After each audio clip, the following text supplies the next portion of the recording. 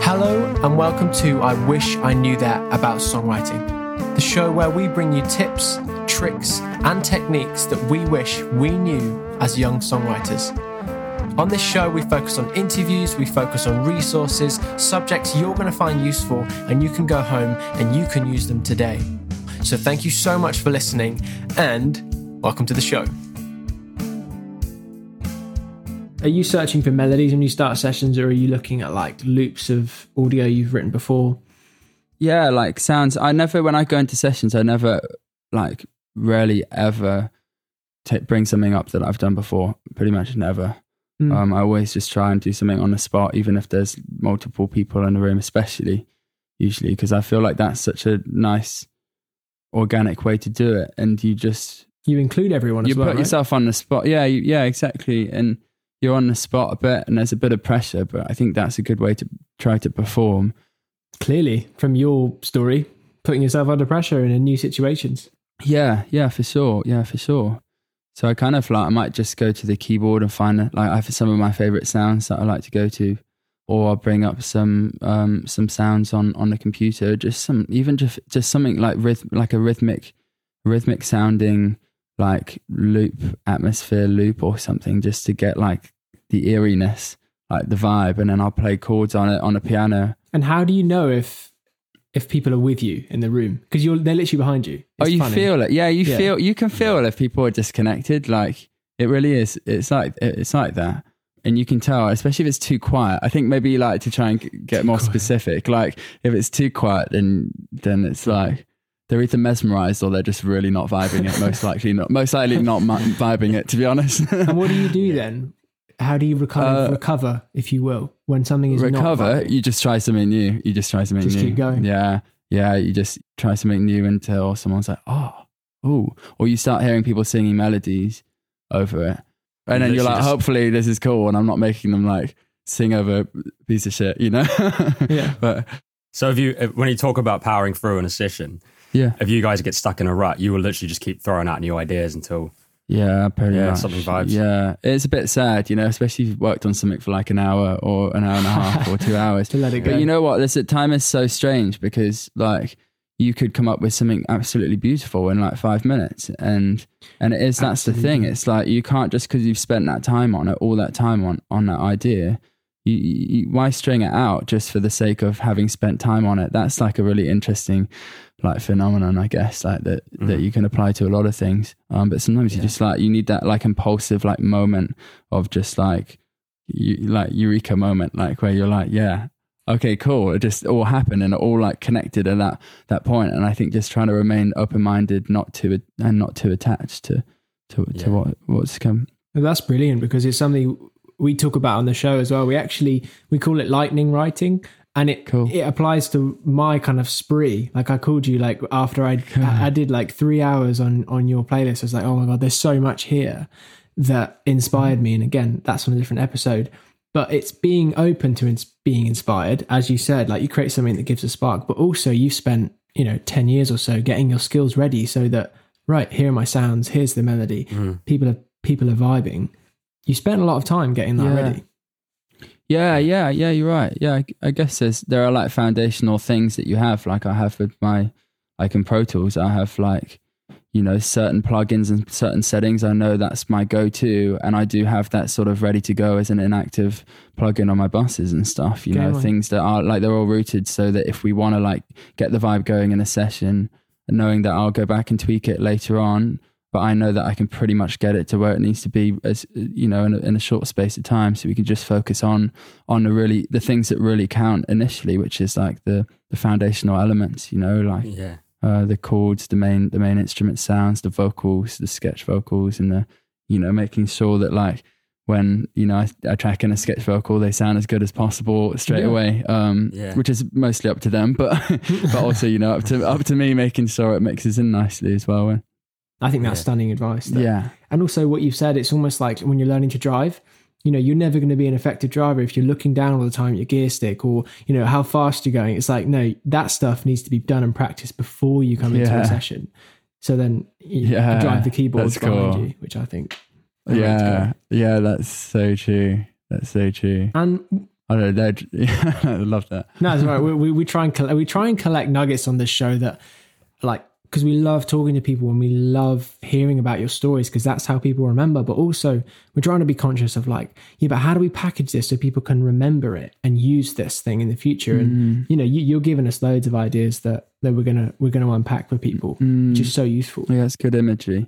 I use that a lot, like in like vocal training and stuff like that. Because it's so hard to try to see something that is so internalized. Yeah. And, that's more physical, obviously, like things that are in your body that you can't see, but you can try to visualize through that imagery and talking about it in that way. It's a really beautiful way to go about it. And that's so true. I've never thought of it. Because as a guitarist, you can literally see a fretboard. You can see the workings of an instrument. You can figure out the action of a guitar. It's too low, too high, whatever. But with vocals, you're right. I never thought about it. But all the good teachers, I think, show you your vocal cords or they show you your diaphragm. And man, I'm going to have to sit and think about that because I'm sure that applies to songwriting somehow. Dan, you've got me. It's cool that you bridged it slightly. So it's cool to even the way you approach things that have metaphors. Like using metaphors. Yeah, but like we want to. Also, as well, I hope this is useful for you because you're kind of looking and thinking, I want this to be useful for everyone, me, you, audience, and everyone, because there's so much to be talked about, I think, in songwriting. I did have a question as well, if you can, but for you, What's the key and the difference in a room, in a session, between a good song and that great song that everyone is just like, right, we're in? Do you think there's a difference for you? Is anything that kind of pops up?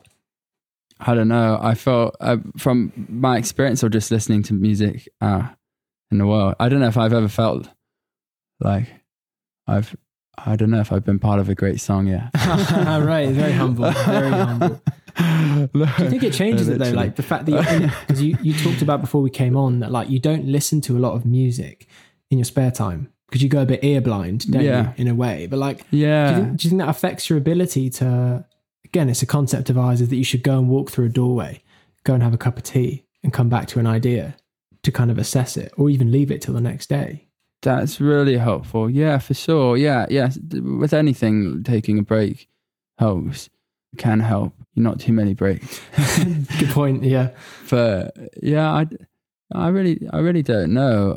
I think there is just a feeling you get that is really, really beautiful. That's like the reason why I make music anyway, is that feeling where I'm just obsessive and fascinated by something that's been created, especially that I've created.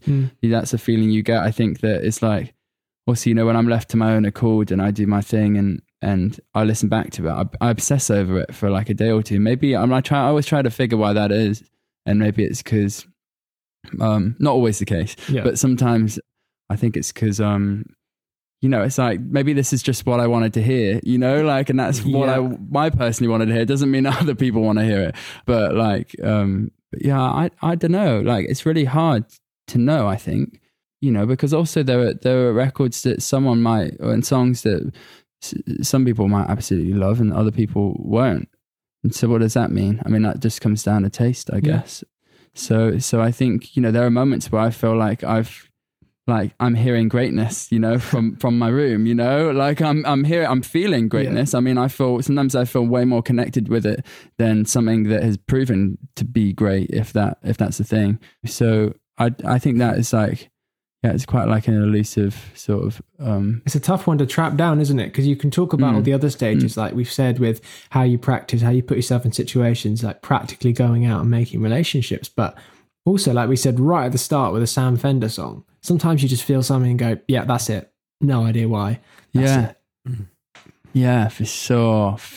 There is definitely that. That's the mystery. That like the reason we started the show is like, I really want to try and tap into the mystery without destroying that kind of beauty. But you've pulled up so many cool things for people, and this goes back to something Luke said, where the greatest songs haven't been written yet, and so it feels like you're almost chasing when you're listening to these great songs in your studio. It's like the allure of obsession of I'm chasing this greatness, I'm chasing something that hasn't been written yet. You're chasing the dragon. That's cool. That's it. That's really cool. Yeah, that's really cool. Oh, of course. And like on that note as well, it's a two-part question, so answer it how you want to, but how and where do you draw your inspiration from is the first part of it. And secondly, what keeps you hungry to write new songs, as we just kind of touched on? Where does the inspiration come from? I don't know, my mood. I don't know. Going out in New York when you're 21. Yeah, I guess there are things that. Yeah, I mean, definitely like experiences. Do you write a lot about your own personal experiences, even in sessions?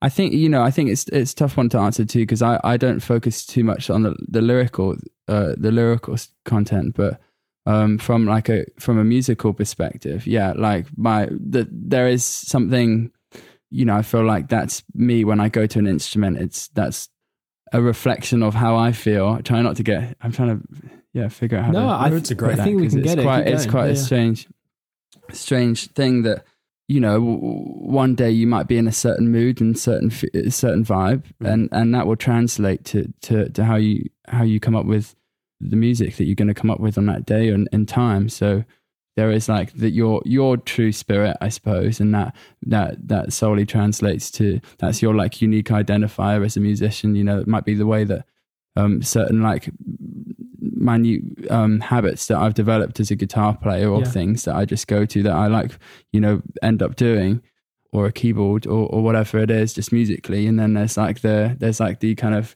the moment where you're in a vibe, or you're feeling like maybe you're just feeling really down, and you need this particular thing to lift you up a bit. Yeah. So I think again, it's hard to be too specific with that, because I don't think about it really. I guess you can't think about it is the thing. I think it has to flow. Well, this is the mystery part, isn't it? Like, I think this is the bit we don't really have a finger on. Like we talked about, all that work going into your subconscious, and then as it comes out your subconscious, it's just that we don't know. We can't visualize those parts.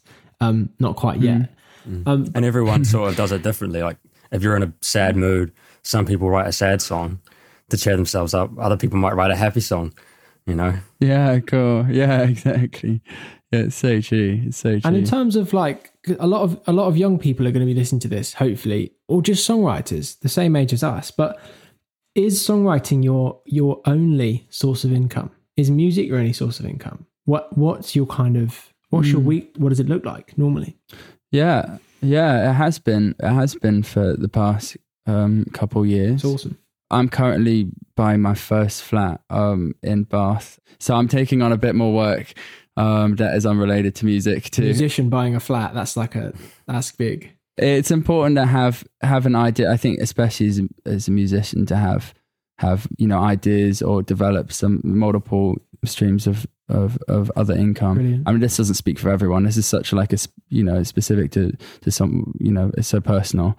I think it's very appropriate. Yeah, I feel that. Cool. I really feel that. And I think, music is such a long-term investment. It's like, when you look at like investing, you've got to like, you invest from early days until you're going to see money. Again, this doesn't apply to everyone. Everyone's story is different.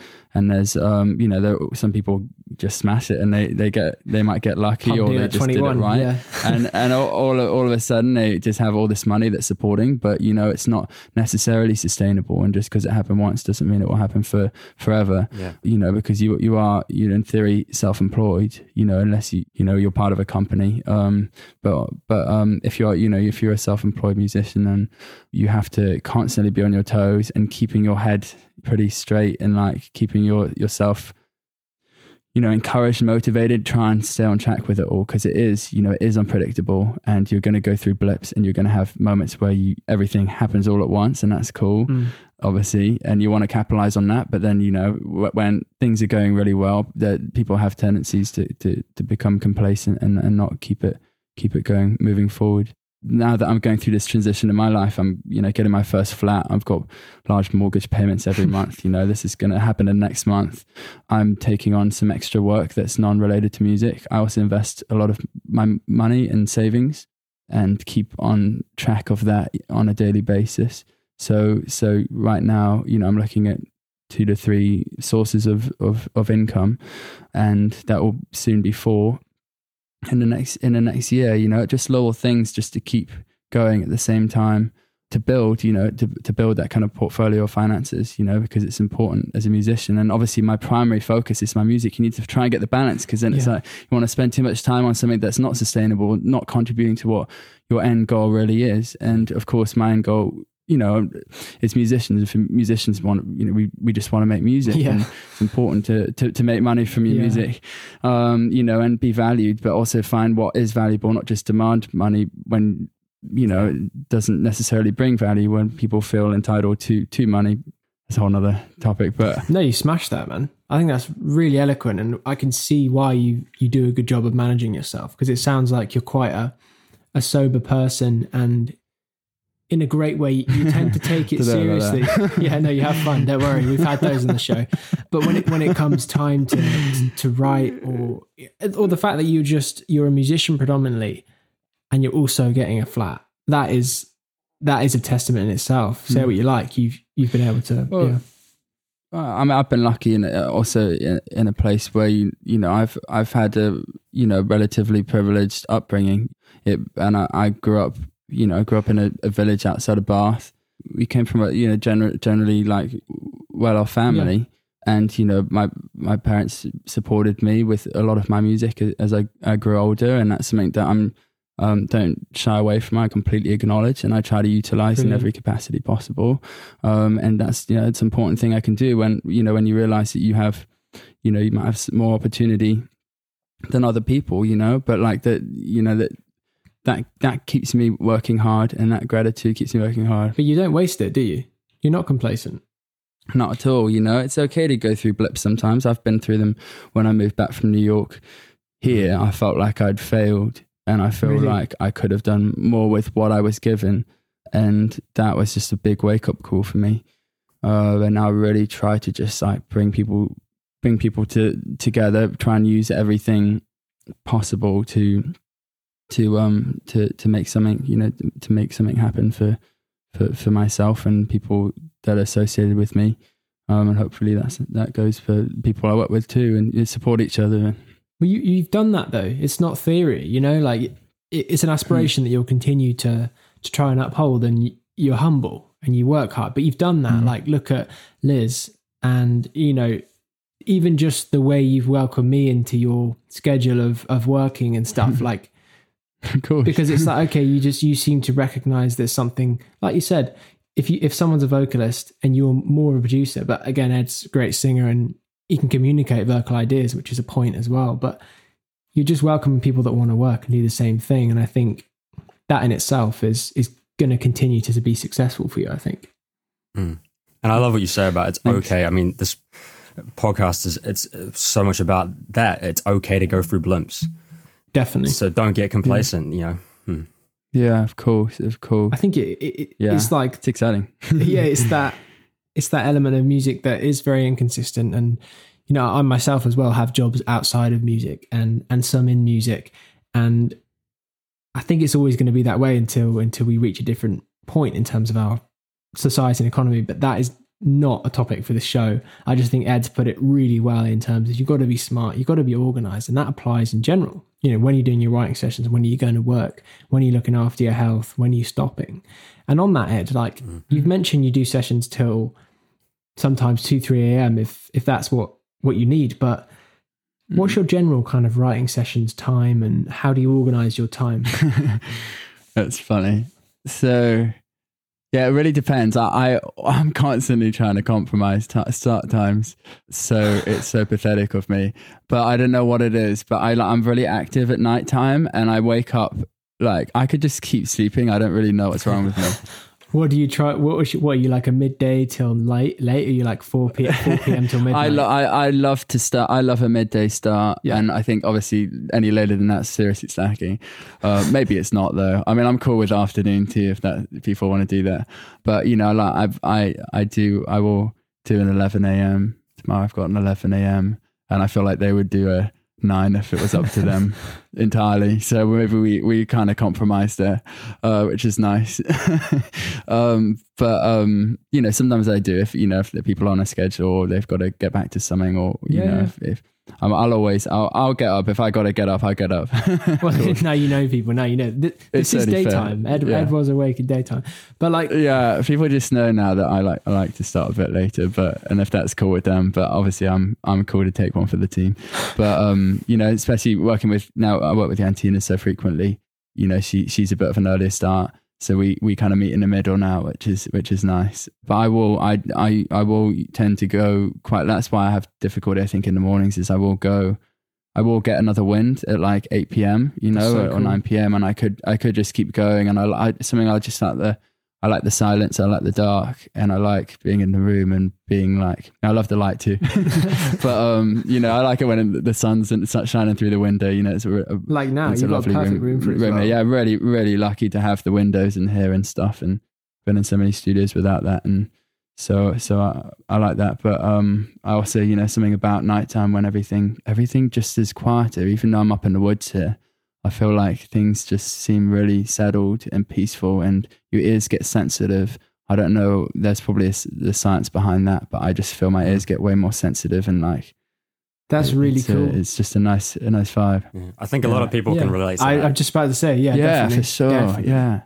Lots of producers just spent all of their time, and songwriters as well, they would spend their hours or their nights just learning in the studios, wouldn't they? Yeah. Because you borrow from nighttime, don't you? It's kind of like, I find, especially if we're talking recording vocals, as you would do a lot of as well, Ed. I know you've just been through some vocal time, but you know, no one likes to sing at 9 a.m. in the morning. We can hum melodies and do scratch stuff, but I find not until 3-4. Or it was funny, I was on a call recently 3-4 with George Perks, who's going to do our next Maggie Cassidy record, and he was like, most singers in bands, they sing in the evening, so that's when I record them, because that's when you're getting ready for the show. And like Ed's talking about, you just start to get that kind of, you start to get excited, and you know, you've done the day, cool, now it's time for music, now it's time to be weird, get creative, get sensitive. So I think a lot of people are gonna take from that. But cool, 9 a.m. if that's your vibe, do that too. That's what we're talking about. Yeah, for sure. Yeah, I get that. I think also like producers and engineers, you're looking at lights for so long, probably has an element to it as well. And you're like we're like insects, you know, drawn to that light, the dark background. So Ed is a moth. It's like, that's what we're saying. Ed is a moth. I'm literally a moth. Anyway, that's sick. That's sick. Was there anything, Callum, that you wanted to just pick Ed's brains about? Yeah, maybe the biggest change you've noticed in the industry, mate. Oh gosh, I guess streaming. You know, like I don't know, but yeah. I mean, I remember my first MP3 player. I actually found it the other day, and it was like just blew me away. I was just like, this is it's crazy. It's my jaw. Yeah, I will never lose that, because the amount of like, I really valued those 23 songs I could fit on there. Yeah, you know, that was just amazing. And then the next week or next 2 weeks, I would just like listen to them all day long on repeat, and then I would like change to the next 23 songs or whatever, or like you know, upload a CD. You really, the change in medium of music has really changed, I think, also the way we perceive music, and you know, how bored of music we get, you know, or you know, how enticed we are to listen to new music as well. I mean, I just listen to music differently now, and I think that is a result of technology and streaming. Is that services. That you give it less time, you think? I think it's the accessibility of music has changed, and I think we value it differently because it's so readily available at our fingertips, and there's so much different music that we can just pop on, and we can put on a Spotify radio or whatever platform you're using. And I think that's definitely the biggest thing that I feel it's completely changed my listening approach, and I'm sure my creative approach too. Yeah, and so as far as your creative approach as a songwriter, how do you navigate this new accessibility? I mean, there's also a beautiful thing about it, for sure. I think that now there's so much stuff you can get inspired by, and different sounds, and I think you know, to just be in the studio and someone's like, oh, have you heard the song? You know, and I just literally whack it up, and we get to listen to it, and then we listen to it, and then that maybe puts us on a path, and someone's like, oh, what is that bass sound? And then we literally put put it up and we can listen to it. And then all of a sudden I'm inspired to be like, oh, I think I know how they did that. I'll still not probably get it quite right, but I might get something else. It might be better. It might be worse, probably worse. But it's just, it's open doors. But that's the inspiration we talked about, isn't it? You're able to go and pull a vibe instantly. Yeah. And again, that driving analogy, you're skilled enough that you know what you're doing. So you can just focus on the idea and you can recreate sounds. But it's really cool. Definitely. And if you could, because this show is 2 questions, I think, to close, and answer them however you like. But the first one, what would be your best advice, either to yourself as like an 18-year-old songwriter or in general to today's 18-year-old songwriter? What would you think they need to really think about or focus on? I think a really important thing is that everyone has something to offer, and I think that it's important to value your values, value yourself as an individual, because that's what music is sort of about. It's like, especially the writing and the producing sort of sessions thing. Like we all have something special to offer, so really believe in that and don't be discouraged by just because someone else is bloody good, which there's always going to be someone absolutely phenomenal out there, and it's so easy to get discouraged, and we all do. We just all do. Whether we hide it well or not, we all do it all the time, right? Like, and I think that there's that skill element to it. I talked about it a bit earlier, but there's the which everyone can develop their skills and just keep going and get better at what they do, but what they have to say. But what they have to say and who they are is very much unique and special. And that has value in itself. So I'd say just like remember that thing and try to find your thing, and don't just feel like you have to, just because someone else is really good, you have to be like them or like copy their vibe or copy their sound. There's some, you go for it if you want. Like it's cool. Like it's cool to learn someone else's song and sing it the way they do. If you can, like that, but feel like you don't have to. You be an impersonator. You can put your own thing on it, and there's something that's the most valuable, sustainable thing you can focus on and work on, I think. And that takes courage, of course, and it takes trial and error, and you're not always going to hit it on the head, straight away. But that's fundamental. Like I think that's amazing advice. But it's also practical. That's what we love about this show, and I think with this interview, you've really got that. People already have that in their pocket as well. Because a lot of the stuff like skill sets or connections or finances or a publishing deal, you don't always have that in your pocket, but you do have your own grain, like you called it, your own musical grain to work with. Yeah. And if you do have a publishing deal, it's much easier to, I think imposter syndrome is a big thing in our industry. And so if you've got a publishing deal or you've got something to lean on like that, it's much easier to walk into a room and feel validated already. Yeah, so true. But that doesn't matter. It doesn't matter. No, it's exactly like you just said. Yeah. You need to lean on your own experience, lean on your own values, and know that you've got something to offer. You've got something to contribute. Definitely. Yeah. There's a place for us all. I think I like to think it's what keeps me going and confident. Confident enough to pull through. And once you've got it rolling, and once you build that trust with yourself, like you'll feel encouraged, and you feel like you've got a place, because everyone does. Everyone's got a chance. Everyone has a chance. Everyone. Yeah, everyone has a chance. But as Ed has laid out, he's worked hard. He's had support. He's put himself in uncomfortable situations, not uncomfortable that just kind of destroys any kind of sense of progress or you feel bad or in bad situations. But he's gone to different countries, different cities. He's taken ferries to play 2-piece shows and opened up, not knowing what's going to happen, but putting himself in these situations, working super hard.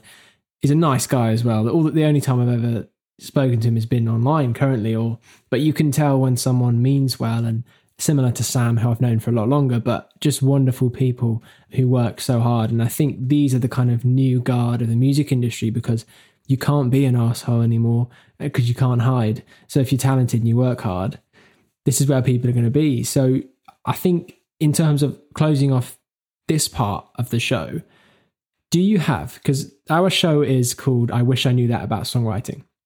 And we have this thing, if you can imagine like an invisible shape in the middle of a room, we call it painting the shape.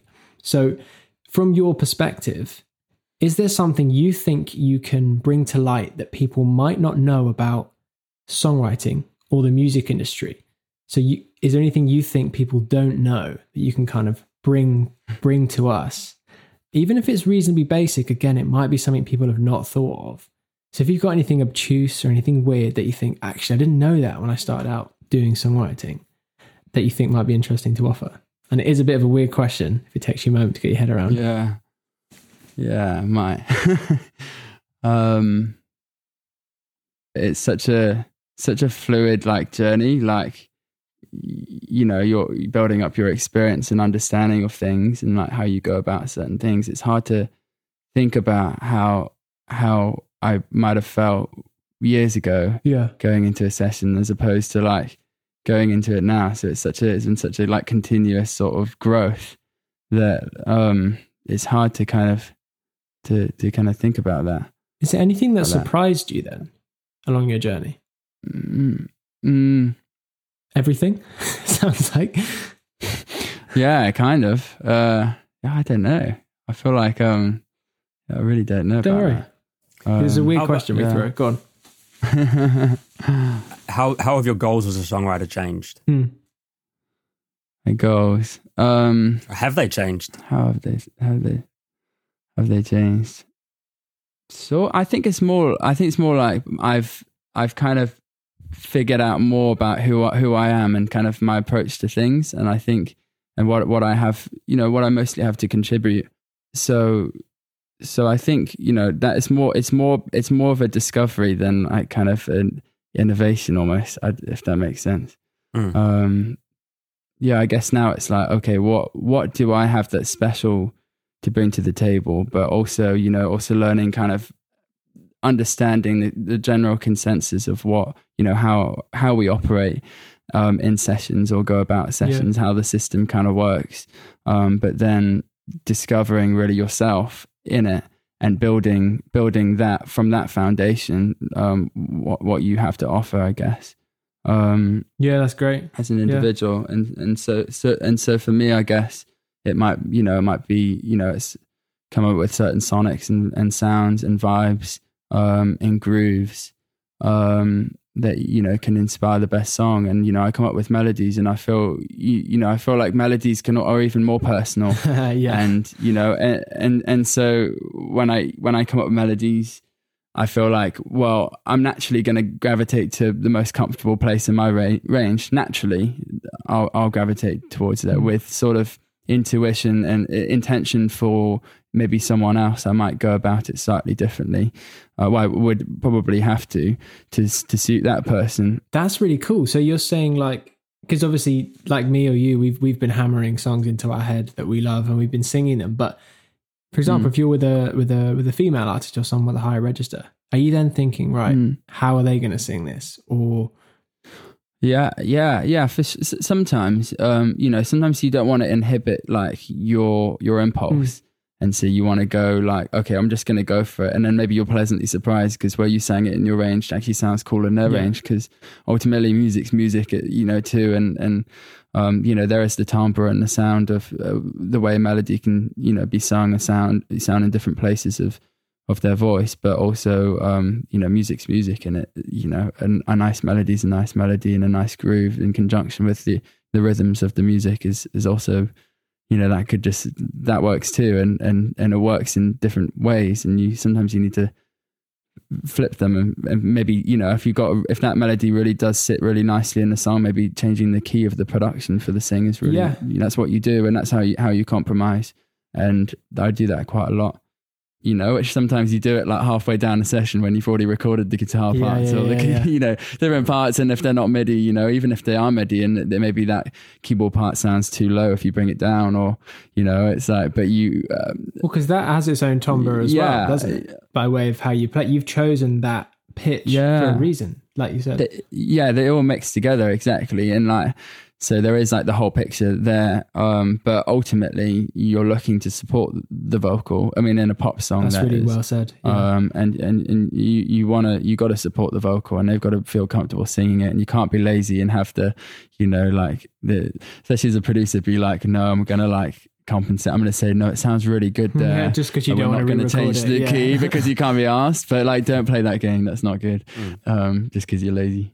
That's good advice. But I get it. I do get it. You don't have to feel good about it. Like, it's not ideal when you have to do that. But ultimately, you've got to support that vocal. And sometimes I've come up with melodies, and I've been like, well, it's a really good melody, but it's not right for the singer. Yeah.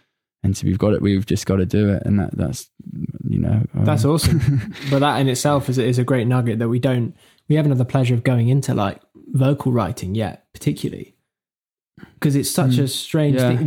Do you feel that a lot of because I believe that a lot of vocals, a lot of good melodies come subconsciously and then you alter it from there. How do you feel about it?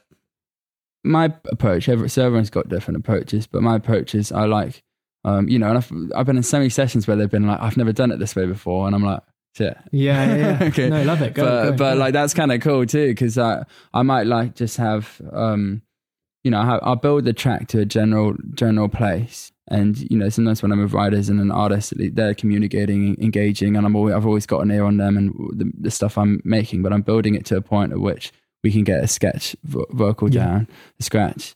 And then, if someone gets stuck or whatnot, or if I've got a melody idea in my head, I'll just start singing it, but I always mumble it phonetically. So I don't, great. I won't kind of, I don't actually gravitate towards the words. It is really, I'm completely immersed in the sound and the vibe of the music. And that comes with the melodies, and it will be, it will just be it'll be like a rhythmic, repetitive thing or whatever. I could literally sketch up. I could put out an arrangement of a song, and I could sketch through verse to pre to chorus, and then we'll be back in the verse. And I would have internalized the verse melody and still gone back to the same place with the flow. And great. That's kind of how my brain works with it. And, if I make a track, I might like to put that melody down and then save it. And, it's such a tough thing to see or feel out in the moment. Like you trust your gut with it, but then you look back and you're like, okay, maybe that wasn't the best melody, but maybe I really like the melody from the pre, and I'll stitch it together and be like, that bit works there and that bit works there. But I know not everyone works like that. And maybe that's because the way my brain works, because I'm more on the recording side. So you like to take a melody almost like it's a guitar lick or something, without any identity lyrically, and go, actually, but let's just focus on what do I really like, what sits really well, what's really hooky. And then that's how you do it. Yeah. I mean, it has its identity in the music itself. Yeah. Not the lyrics, which is interesting, but sometimes certain lyrics for me do pop out, and I think subconsciously lyrics pop out, but I don't think of, I don't write lyrics, write the words and then naturally do that in the moment. But I can do that, and I would, if the lyrics were there and I could fit them in and I could phrase them, and that's more like a puzzle sort of way of going about it. That's exactly how I think the biggest songs are written. If you look at, because it's melodic maths is the clickbait version of what you're saying, but it's something I've adhered to because I just find it's the best way to get, in my head, the purest melody down first, and the best one, the hookiest one, and then we'll think about the story, because that is almost like an exercise in English literature, a good lyric and a good build. But I love the way you've spoken about that, because it's very genuine, and it seems to be your way, and it's working. Yeah, it does work. But just that's what works for me, and it doesn't necessarily mean that's what everyone has to do, and no one should ever feel boxed in. They should, going back to that point before, it's like you should feel out what your brain does best for you, because that's what you got to focus on, and not just because just because someone that you aspire to or is done well out there that does it a certain way doesn't necessarily mean that's the way to do it for you. So good, and I remember feeling that feeling when I was younger too, and being like, particularly with guitar players, like, they would use that for that way, and you try and do it, but you're boxing yourself into something the way they would do it, and it just doesn't flow naturally for you, and that's okay. It's okay, because there's so many different ways to get to the same the same place. Find your way, isn't it? And you'll get to, find your way and you'll get to a better place. You can, that's the thing about like theorizing things and, you know, going to university is why it can inhibit your potential too, which is so ironic, isn't it? Because you do box yourself and you look at different techniques that, maybe learn about it, but don't apply them all the time because maybe you're not going in the right place, going in the right direction. Try something, right? And again, what's great is because some people probably don't do it the way you've said, and they actually might find that they are going to be better writers doing it that way, or they try it and know that's not what they want to do. And that's what the show's about. It's just how many options can we give people instead of it being like you're saying, oh, this person's at the top, because Max Martin or Ryan Tedder, they get mentioned all the time, but is this the best way for you? No, then don't do it, you know, which I think is great. And it's very brave that you've been able to say that as well. And again, it's working for you, so continue to do it. But if you could, you said you had sometimes some kind of resistance to doing it that way. What are the other ways you found people have come at doing melodies and writing? So when I work with Jantina, for example, she likes to just hear melodies in her head. And all of a sudden, like I turn around and she's got like this whole song written and she just did it in her head. I'm like, okay, that's ridiculous. Cool. That's ridiculous. I need to feel it out and hear it. And, you know, I get it, but that's the way she goes about it, which is cool. And, you know, I've never seen that. Yeah. I don't work like that at all. That's really interesting. Cool. That's really interesting. And I think, again, you're open-minded enough to embrace someone. Great. Like the song The Middle by Monsters and Strangers, and I've just forgotten her name, I saw her earlier, but she's a really young Australian writer who essentially, while the Monsters were working and producing, she was just writing everything in her head, mumbling, and she had the whole thing and played it. And the song The Middle is like one of the biggest that we've had of our generation. Yeah. But each to your own, guys. If anything, that's what you want to take from Ed, is because there's a million points that people, I really hope, find the value because it's there in what Ed said today. But the main thing is, do it your way, which is pretty cool and pretty simple. Is there anything else, Callum, you wanted to pick on? Just that, again, the tips are there to help you be your best authentic self. That's going to be the t-shirt for the show. But seriously, Ed, like we've picked your brains on everything. And I feel like, again, we say this to certain guests because I think there's more value to be had, but we may well revisit when we've done our kind of first cycle of guests, because you brought so much to this, and it's checking in with people like you is how we can actually learn ourselves, and you're going to bring loads and loads of value. So from both of us and everyone that's going to hear this, because this is going to be here forever, you know, even when we've packed up and we're 80, this will be here forever. But really appreciate your time, Ed. And again, super talented, very hardworking, and very aware and very humble. So those are all lessons that we found are in common with the people that we've done on this show so far. So long may that continue. Thank you, Ed, from us. And I know you're a huge value. Cheers, man. That's really kind of you guys. Thanks. And keep doing your good work. Really appreciate that. Really appreciate that. Thank you, man. Thank you. Thank you.